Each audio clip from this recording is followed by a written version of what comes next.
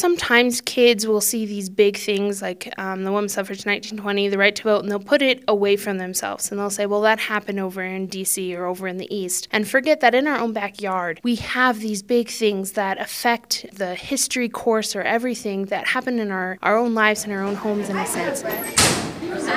Krista Gibbons teaches 7th and 8th grade at West Jordan Middle School. Last year, she piloted a new curriculum focused on the role Utah women played in the suffrage movement. I was really excited because the curriculum before had just a small, a day where we really didn't focus in on the women's suffrage, but the progressive movement, hit it and then moved on and didn't really get to go in depth. And so I was excited to get to pilot a program where I could spend more time explaining this to the kids. Better Days 2020 is the Utah organization behind the new curriculum. The group is working to educate Utahns about influential women in the state's history. I hope that kids and even adults can use this history as a catalyst to thinking about their own roles and making a difference in their own lives and also in the communities around them. Naomi Watkins is the education director at Better Days. In the news a lot, we hear about how Utah is at the bottom for the status of women and many different reports and studies that have come out recently. And I think it's important for not just kids, but all of us to see women in pivotal roles making a difference and to remember that women, it is their place to make these changes, to be active in their communities, to be politicians and business leaders. Utah 4th and 7th grade students study state history in their social studies classes. The Better Days curriculum is designed for these age groups. The lesson plans are available online for anyone to use. Music, journal entries, photographs, and other primary sources are ways Gibbons and other teachers can help students better understand the story of suffrage. The journal entries really help the kids. It was not just, oh, here's a textbook, somebody else's thoughts, but this was that person's thoughts, their struggles, their anger, their frustration in that moment. These journal entries are what 8th grader Joshua Ballard remembers from his Utah Studies class.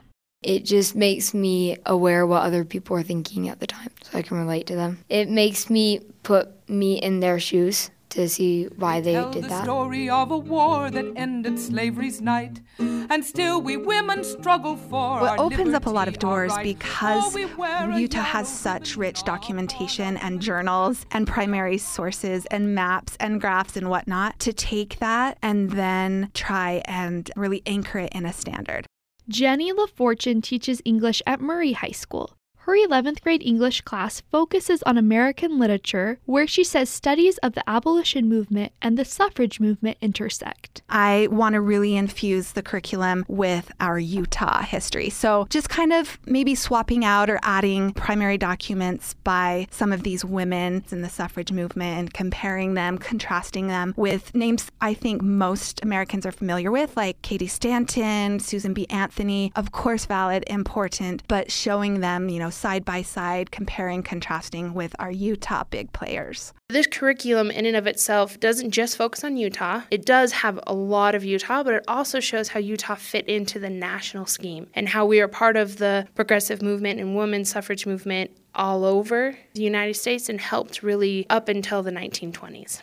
Because of these national connections, Watkins says Better Days 2020 is working on curriculum for 5th and 11th grade classes that examines the national movement in greater depth. People might be familiar with the women who picketed the White House in the late 19-teens. They were called the Silent Sentinels with Alice Paul. And we found Utah women who were part of that picketing line who were actually jailed and imprisoned and tortured during what is now called the Night of Terror. While uncovering overlooked events in women's history is important, LaFortune says it is also important to remember the other stories missing from classrooms and history books. The women's story, while it does seem to be given a little bit more of a platform and whatnot, it still kind of echoes to the fact that there are absolute populations and groups whose story, narrative, and history is very, very marginalized. We have to be more conscious as educators and citizens to ask questions of where those stories are, to seek information and documents that bring that to the forefront. With Utah Public Radio, I'm Madeline Mortensen.